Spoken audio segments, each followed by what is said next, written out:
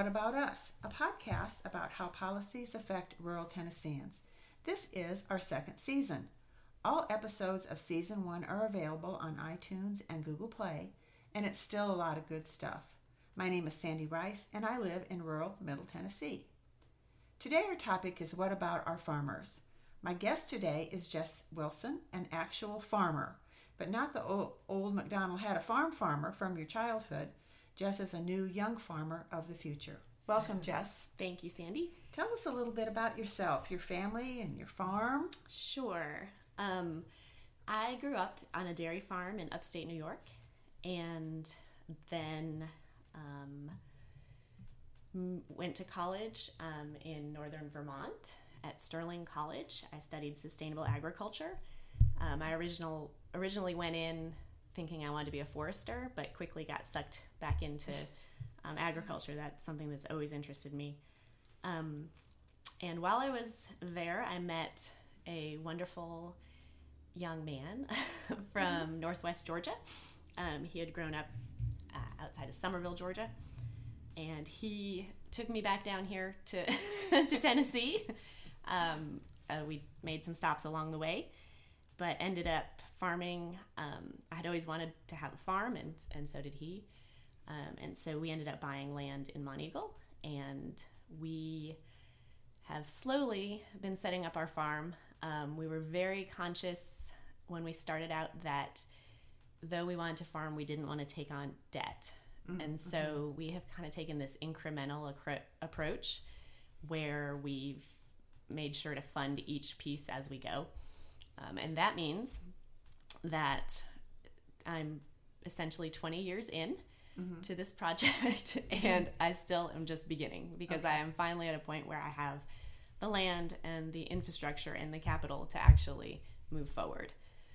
And I think that's kind of typical. Either you take on a big debt at the beginning, or you move talk slowly. About that is a big problem for young farmers today, or people getting into farming. So our current farm, we have 40 total acres, and we do grass-fed lamb is our number one product. We do wool and meat.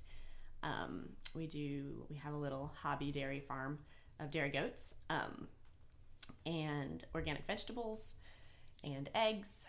What am I forgetting? And I have 3 children that help me sometimes when they're not in school. And I'm the farmer primarily. My husband helps on the weekends, and we also have student interns. Generally. Okay. So we will usually have, in an ideal situation, we'll have like one student intern helping us out and living. We do an exchange where they get room and board in exchange for kind of education and experience. And good. We get a little labor out of that situation. All right. Tell us some statistics about farming in the United States. Yeah. So the average age of a farmer in the United States is 59.4, according to the last Census of Agriculture. 2/3 of the land that is currently operated as a farm in this country is operated by someone who's over 60. Mm-hmm. So in the next 20 years, we're looking at that land changing hands. And so without young farmers that are available to come in and take that land that, people will be retiring, we're going to lose a lot of small family farms. And so we're really looking at a situation where, we really need young farmers to fill that void and take over these farms, because that's really the backbone of our rural communities. So that's what I'm here to talk about. Farmers in this country, a lot of them are, have a second job to make ends meet, 66%.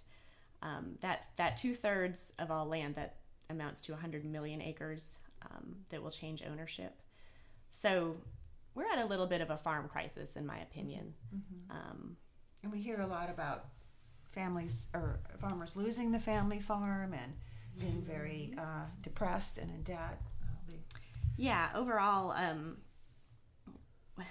we have a situation where for a very long time, we've not been paying the actual price of what food costs. Mm-hmm.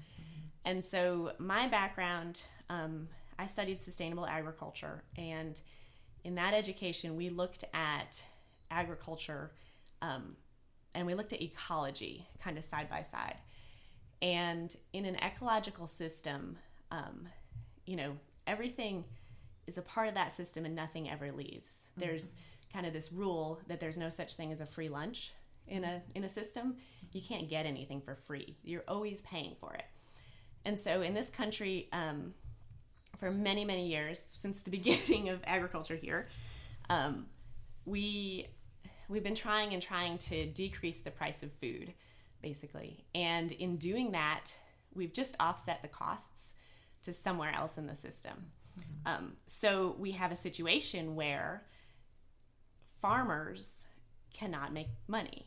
They are constantly pinched, and it doesn't matter if you're talking about a very small farmer or a large farmer. If you're talking about the person actually doing the farming, those people are squeezed along the whole scale of large to small agriculture.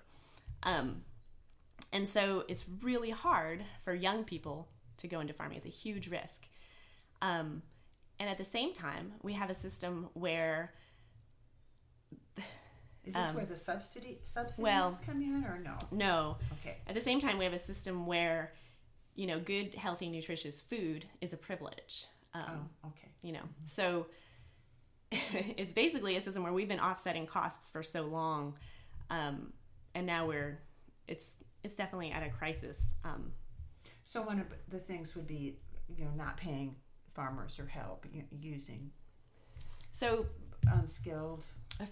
So just going back to the beginning,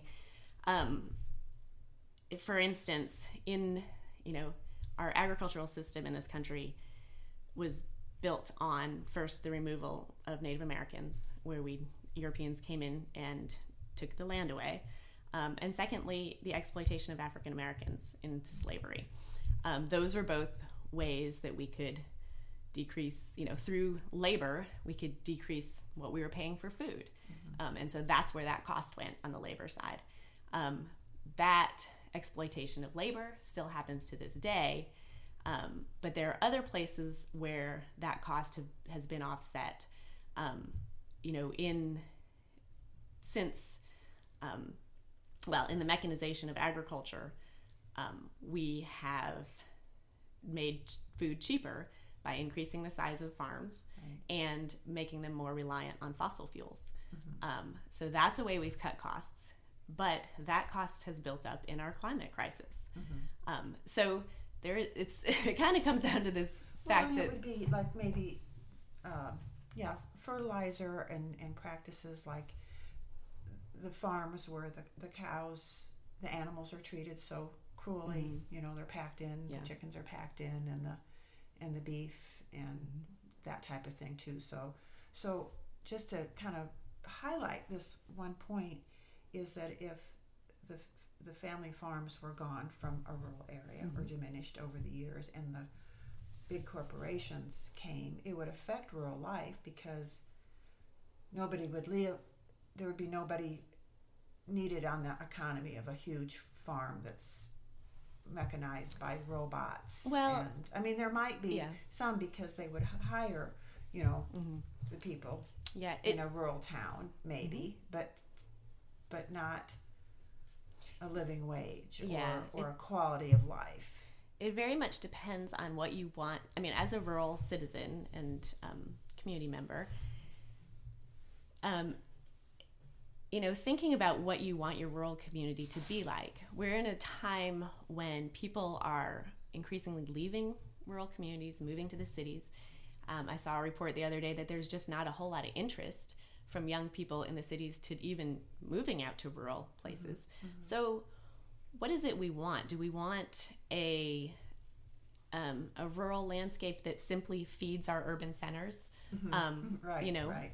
And where, or do we want rural communities that, yes, help to feed our urban centers, but also have their own community? good schools. Exactly. Certainly this podcast has covered health, a doctor, a nearby hospital. Yeah. And so that's kind of what... a shop or two here and there, a place to go out and eat when you're tired of doing dishes and you want to celebrate something. Right. You don't want to drive 90 miles or 45 miles every time you need and so a box of Band-Aids. I'm losing my train of thought here. I'm sorry. That's okay. We're completely off the outline. I know. So, I mean, that's just kind of the basic question. If we continue to not have young farmers, those family farms have really been the backbones of rural communities. Mm-hmm. If we lose those farms and instead they're replaced by other corporations, and it's not that industrial or large-scale agriculture is necessarily the problem. It's that there are, we're looking at like multinational corporations that are moving in that aren't owned even by people in this country. They're moving into these rural landscapes. And so that affects the community. And they don't grow food. And, well, sometimes they do. Okay. But yeah, I mean, if you're looking at agriculture, like, where is the money? Where's the money in agriculture? It's not going to those farmers who operate farms. And so the place where the money is going are, like, there are 5 of them. There are privately owned companies, Koch Industries, Cargill, and there are a couple others. But these are, these are large corporations that are able to own entire systems. Mm-hmm. So they don't just, have a small farm. They have gas wells. They have trucking. They have processing. They are vertically integrated and can own the whole process. Mm-hmm. So yes, that's where the money so they in agriculture again, goes. They don't need the community other than as a workforce. Yeah. Okay. Yeah. Okay. Well, that's something to think about. Mm-hmm. I think that's why there's podcasts. Yes. Exists. We like to start with policies that govern the things that we're talking about. And, of course, the biggest one is the U.S. Farm Bill. It allows for $867 billion to be spent over the next 5 years. So that'll take us to 2023. A lot of this goes to subsidies. I just want to give a definition of subsidy because we talked about that when we talk about the ACA. But it's typically given, a subsidy is typically given, is a benefit given to an individual business or institution, usually by the government. It's typically given to remove some type of burden and is often considered to be in the overall interest of the public, given to promote a social good or an economic policy. It's very controversial, at least in agricultural subsidies.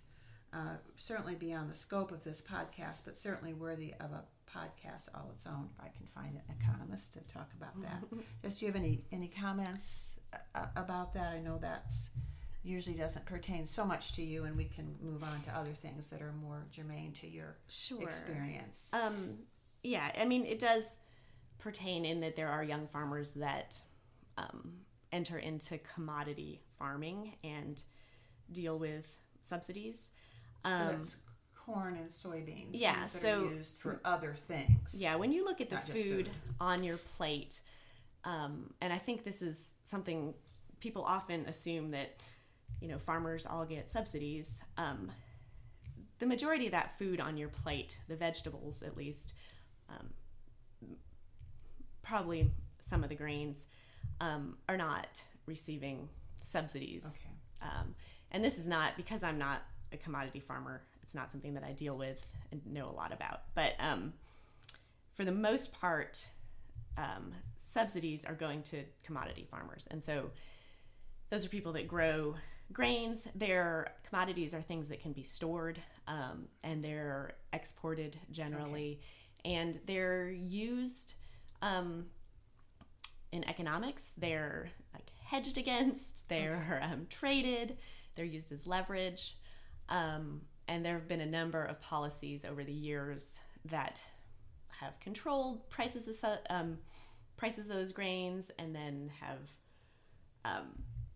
decided at one point those prices were fixed, and then it was decided that this this is beyond the scope of it. Well, no, I know. But basically, like that is a part of farming, but it really just applies to commodities for the most part. Okay. And when you look at your plate, the price, commodities oftentimes affects the meat that you're eating. Oh, okay. The majority, and I don't know if it's majority, I probably shouldn't say that, but a lot of what's grown in this country, I don't know if it's the majority, it does not it's not food. It's not directly eaten by humans. Yeah. It's agriculture. But a lot of that goes to feed animals, which are then eaten by humans. Some of it goes into ethanol. Mm-hmm. So there's a lot that's grown that's not food. And that's kind of this subsidy side of the Farm Bill. It's definitely worth looking at. There are a lot of questions about how that works. And it has gone from what people at one time thought was a very kind of socialist system to a more deregulated system, but it's continued to have subsidies and price support. So it's commodities. It's something that's in the benefit of our government to continue, but there are a lot of questions. Yeah. And certainly there's environmental impact that should be considered as well. Certainly, most important. Let's talk about some aspects of the Farm Bill that are more pertinent to what you're involved in. I don't think you're growing hemp, but that is in the Farm Bill. Yeah. And that's a great opportunity for farmers because of the CBD products that they're finding.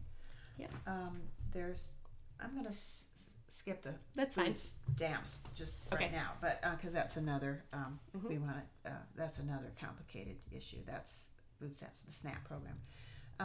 Special programs are like permanent funding for farmers markets and local food programs.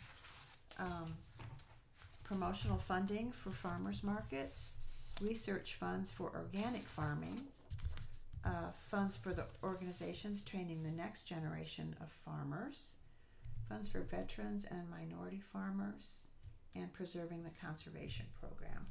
Yeah, Go for it, Jess. These are some of the highlights of the last Farm Bill. So yeah, the Farm Bill it's giant, and so it has this subsidy side, it has the SNAP food stamp side, it has a number of other things, but it does have these special programs which do help local farmers. So when people think about the Farm Bill, often when they think about ag policy, they say, oh, the Farm Bill, that's the thing that affects farmers. Yes, it does, but it is not the main thing that affects farmers, and I just want to say that. However, these special programs do help young farmers, and they do help small farmers. And so for sure, our organization helps to try to promote these programs. And we've been the recipient of some of these programs locally. We have a local food hub, which is a distribution system. Your organization. Mm-hmm. Your organization is the National Young Farmers Coalition. Yes, my organization is the Southeast Tennessee Southeast Tennessee Young Farmers Coalition, which is a chapter of the National Young Farmers Coalition. Mm-hmm. And when you say that the Farm Bill probably doesn't affect a lot of farmers as much, you had said that the Farm Bureau is a big. Well, hold on a minute. Okay, never mind. So the Farm Bill, the Farm Bill does affect. It does affect farmers, but when you get down to the main questions of, and a lot of times, what I'm talking about is that when people say ag policy, they think, oh, the Farm Bill. Right, that's ag policy. Period. It's not. There's a lot that affects agriculture that is outside the Farm Bill. Okay, all right. However, inside the Farm Bill, certainly these things the things inside the Farm Bill do affect farmers. Okay. But a lot of the times, the effects are smaller than some of the things that are outside, especially for young farmers. Okay. However, the special programs in the Farm Bill, conservation programs, funding for local markets, these are all great. There are programs that help veterans to get into farming. There are a lot of special programs that are very helpful. Also, there's an amount of money from the Farm Bill that goes to fund our local extension services, which are a fantastic resource for young farmers as far as education. And I just wanted to highlight a couple programs. Okay, sure. In our local community, we have a food hub which distributes food from local farms to institutions, and so to universities, to restaurants. And that food hub and associated retail market last year did almost $250,000 in sales. So that's been a huge boost to our local economy and to our local farms. And that was started through a USDA value-added producer grant, which is something that is specifically the funding comes specifically through the Farm Bill and these special programs. Additionally, many of our growers are benefiting from a USDA block grant, which funded an elderberry research project that we're taking on. And that is looking at cultivating different varieties of elderberry here on the plateau and figuring out if we have a market for that and how we can kind of collaborate and market that product. Yeah, okay. As a medicinal plant. And so that's, so there are really good programs in the Farm Bill and in these that provide benefits to young farmers for sure. But those programs are a very small part of this giant Farm Bill. At least they're in there. They are. And one of the other big pieces of the Farm Bill is that SNAP piece, which is food stamps. It used to be called food stamps. Now it's a Supplemental Nutritional Assistance Program. Yes. And that is interesting that it's in the Farm Bill. There's sometimes people say, oh, why is it in there? Why can't we just take it out and put it somewhere else? And I don't know the answer to that. It's kind of it seems like it's always been a bit of a leverage thing within that bill. And one thing that SNAP does that I want to just point out is it puts, especially in rural communities that are food insecure or where there are people that need that SNAP money, that SNAP assistance goes to buy food locally for the most part. It can be used at farmers markets if they have the ability to do that. And so a lot of the farms I work with, we're selling locally. We're not shipping to the big city. We're certainly not exporting our products. And so we're depending on our neighbors. Like, we want our neighbors to buy our products. We want our neighbors to be able to afford our products. And so the more money we have in our local economy, the better. SNAP money tends to flow into local economies and stay there and be spent locally. So, that is a benefit, any money that we have going into those local communities. So, okay.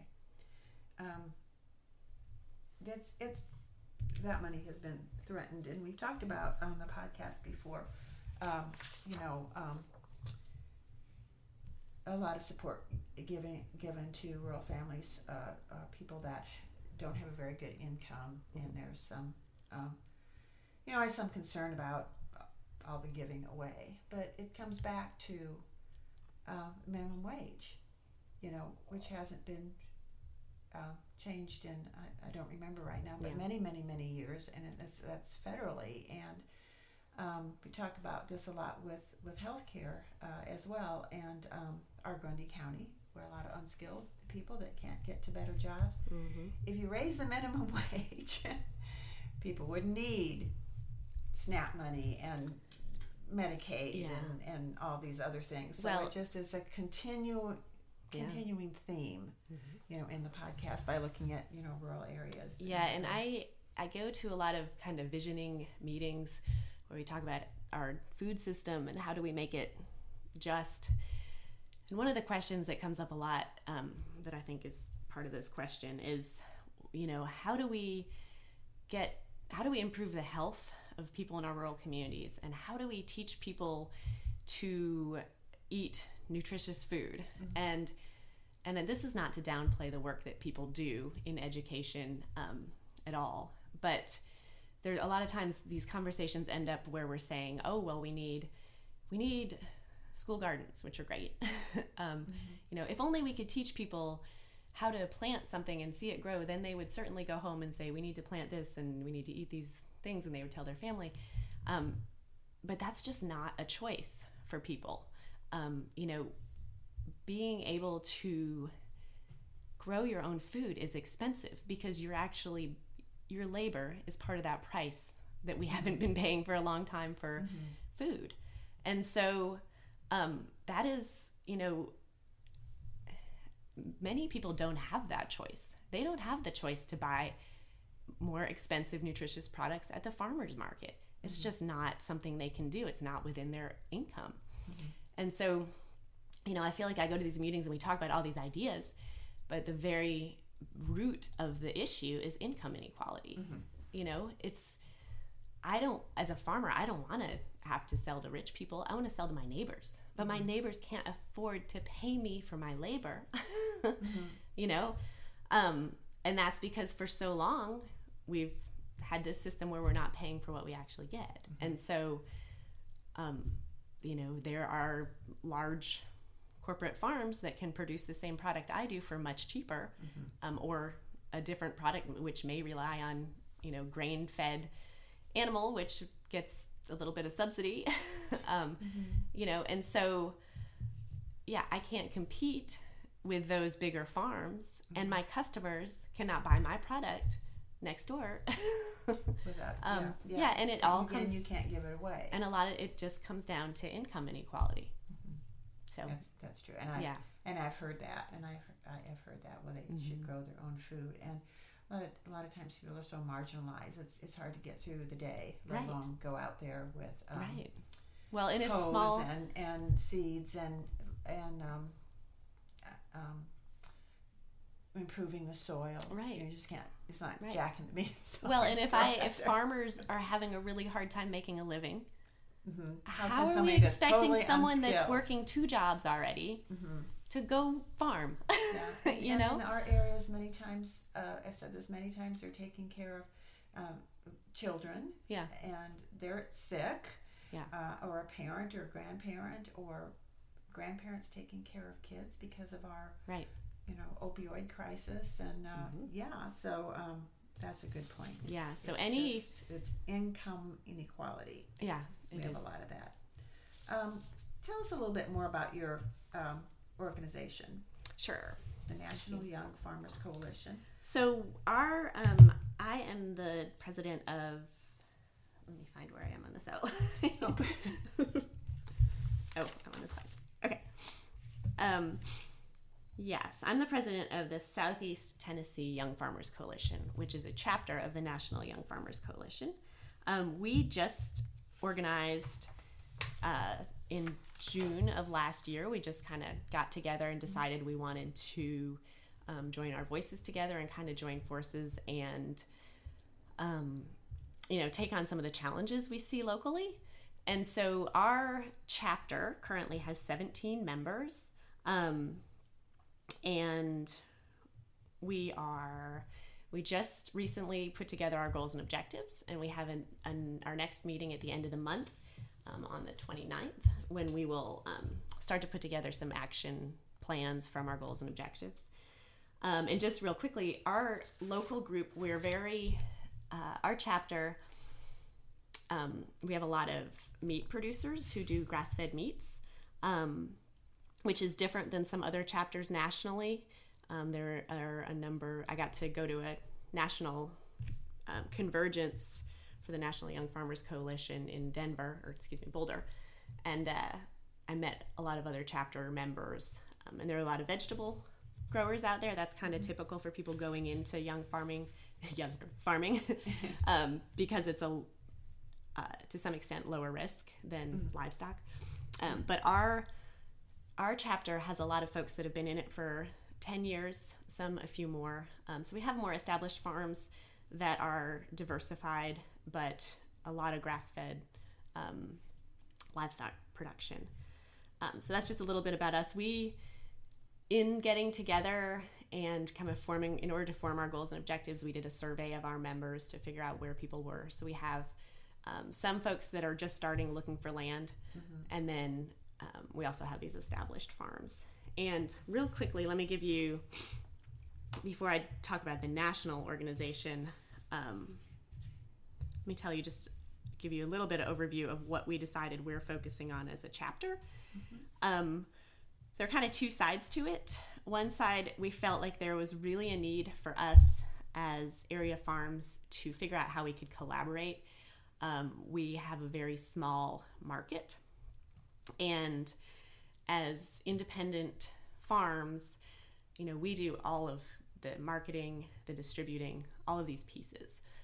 And that takes up a lot of time, and it takes a lot of time away from actual farming. And so we are looking at cooperatives and how can we get together to take on some of these pieces for our whole group. And so one side is that we're looking at just different cooperative farming models. We're looking at sharing knowledge. How can we support each other with farmer-to-farmer training? How can we help farmers access educational resources? And some of that is, there are great resources out there. Extension does a great job, but it's hard to find time to go to all those. So how do we get, if someone has an interest in going to an extension workshop, how do we then help that person get their chores done as a group of farmers? How do we support each other so that we can continue to learn? And the other piece is supporting apprenticeships and mentorships. How do we support each other as farmers as far as labor, but also create a path for new farmers to step from aspiring farmer to actual farmer? So there's that support piece that we're focusing on, and then we're also looking at advocacy. And so our advocacy side, we are looking at just different policies that affect farmers. We're going to look at those policies, figure out if we like them or not, and advocate. All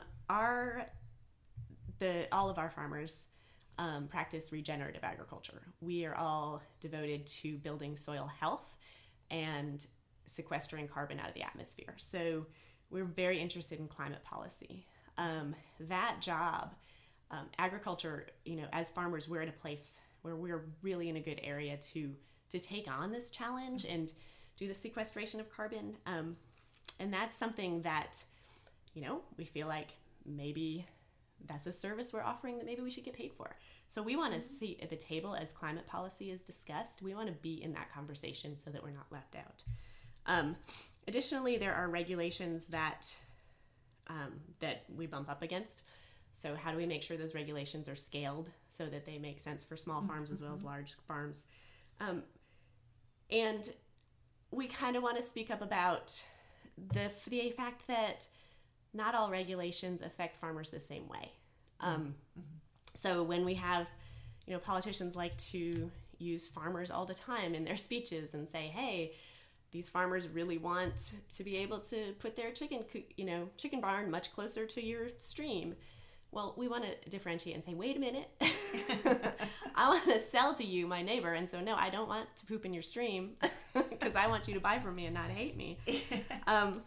So we want to actually address that question too and kind of differentiate. Additionally, policy-wise, we want to promote land access. And then our chapter, while we work on these goals, we put together a couple things that we just called lenses. While we're working toward those goals, we want to also really focus on racial equity. We recognize that our agricultural history is one that's built on genocide, enslavement, exploitation, exclusion, and forced assimilation of human beings, and that systemic oppression continues to this day. So we're dedicated to promoting the voices, participation, and leadership of underserved and oppressed in our community and beyond. We also want to facilitate more regional networking across the Southeast, and we want to have fun. Oh, good. But that's our local chapter. Real quick, the national organization, the National Young Farmers Coalition, of which we are a chapter, represents, mobilizes, and engages young farmers and ranchers to ensure their success. We tackle the most critical structural and economic issues that prevent motivated young people from succeeding in farming and ranching. So just real quick, the guiding principles of the National Young Farmers Coalition kind of guide what they support, and they support independent family farms, sustainable farming practices, affordable land for farmers, fair labor practices, farmer-to-farmer training, farmers of every gender, race, and sexual orientation, and cooperation and friendship between all farmers. Those are good goals. And have fun. And we have fun. So they did a survey in 2017, and somewhat of an attempt to change policy, just the Farm Bill. And we've talked a little bit about some of these, but what were the main the priorities? Yeah. So this survey that was done in 2017 was so that they could gather information from their members to try to put together their policy platform. And just real quickly, I want to mention that this year we're just beginning on this process again, but they have a new what's the word? They have a new framework for deciding on their policy platform now. So they have a new system for doing it. They used to just put out this survey and then kind of assimilate the information and create their policy platform. But they've come up with a much more democratic way to do it that represents the chapters equally, or the different regions of the country, as well as really highlights kind of underserved groups of farmers. So that's exciting. We're hoping that new, the information from our next kind of deliberative process will come out, I think, in 2021. Okay. But the 2017 survey, they surveyed all their members to figure out what was the biggest issue that was keeping young people from going into farming. And I like to ask people this when you talk about it. I just like people to, what do you think it is? And sometimes people say money. I say, yes, that's it. That's the number one thing. But this is how that money shakes out. So the number one obstacle is access to land. And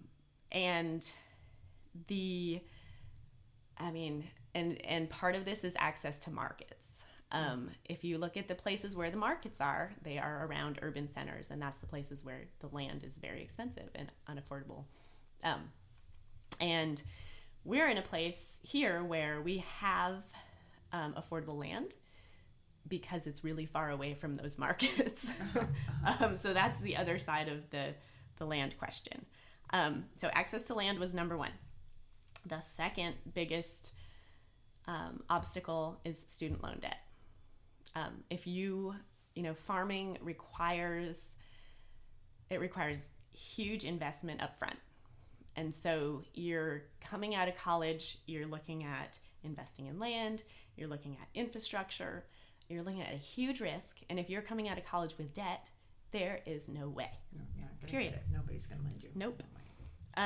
So the third issue was lack of skilled labor and labor issues.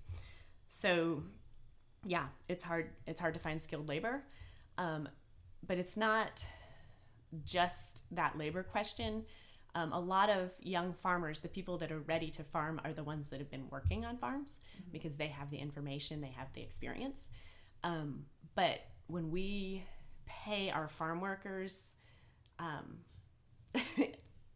not a living wage, then there's no way they can move from farm worker to, up the scale to farm manager, and certainly not to farm owner.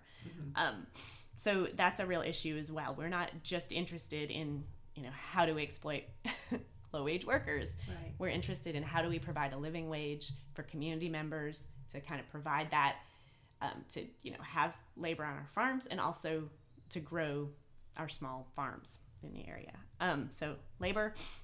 And the fourth thing on the list, it actually ended up being a number of cost of living expenses. The number one cost of living expense issue was health insurance.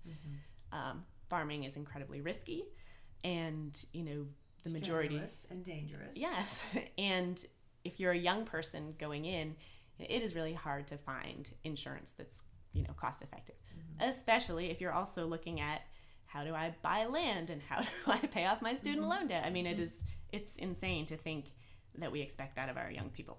So yes, health insurance was the number one, but there are a number of other things under that cost of living that came in 5th and 6th and 7th, like housing cost, access to education. Actually had the whole list, but yeah, top of that was health insurance. So what are some things that your group kind of put as priorities to maybe ask for or work with local governments or state governments or the federal government? Yeah, the national organization, and because I've only been, our chapter's only been, has only existed for less than a year. Some of this I haven't worked directly with, and so I haven't been involved in, but I can at least speak to what they've done. They've worked on access to land. They just came up with a land, what's it called? It's called like a land calculator. There are a bunch of tools that they've come up with in the last year. On the website. Yeah, that can help people that are looking at land, that are looking to find land, and also help people, differentiate what makes sense for me economically. Do I want to lease? Do I want to buy? What do I need to be thinking about? So there's that. So they've also prioritized conservation models that keep land affordable. They've been working with different land trusts and different organizations to try to figure out ways, how do we transfer this land? How do we keep land in farming and make it affordable? Some states, they've looked at tax incentives to the transfer of land to young farmers. So that's something, and also just improving access to capital and loans for young farmers who are looking for land. Student loan debt, you want me to go to that? So there was this, they're pushing for Congress to add a public service loan forgiveness program for farmers. So there are certain groups of people, teachers, that can go through programs to have their student loan debt forgiven, doctors in rural areas, Right.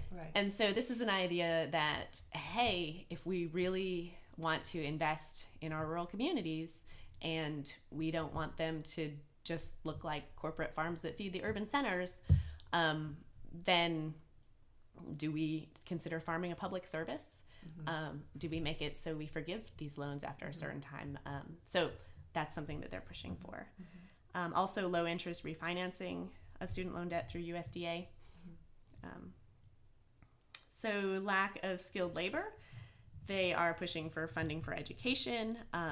They are big into farmer-to-farmer training. So there are some chapters that have been able to pass legislation statewide that, I think there are 3 of them now, and I don't want to name the states because I'll probably get them wrong, that have had money appropriated within the state budget for apprenticeship programs, where the farmer that offers apprenticeship gets money to host that apprentice, and in recognizing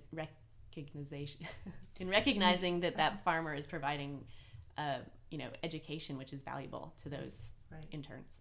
So I like also the statement about immigration, because that's been in the news constantly. But when it first started hearing about illegal immigrants and that whole issue, I think we forgot about the migrant workers. Yeah, work very cheaply. And our time in Georgia, Georgia was one of the first states to really take a hard line against immigrants, and the South Georgia farmers, suffered from that. And I worry about Mississippi and Alabama. It's cheap labor, I know. We want to try to remedy that, but to try to make a pathway to citizenship for undocumented farm workers.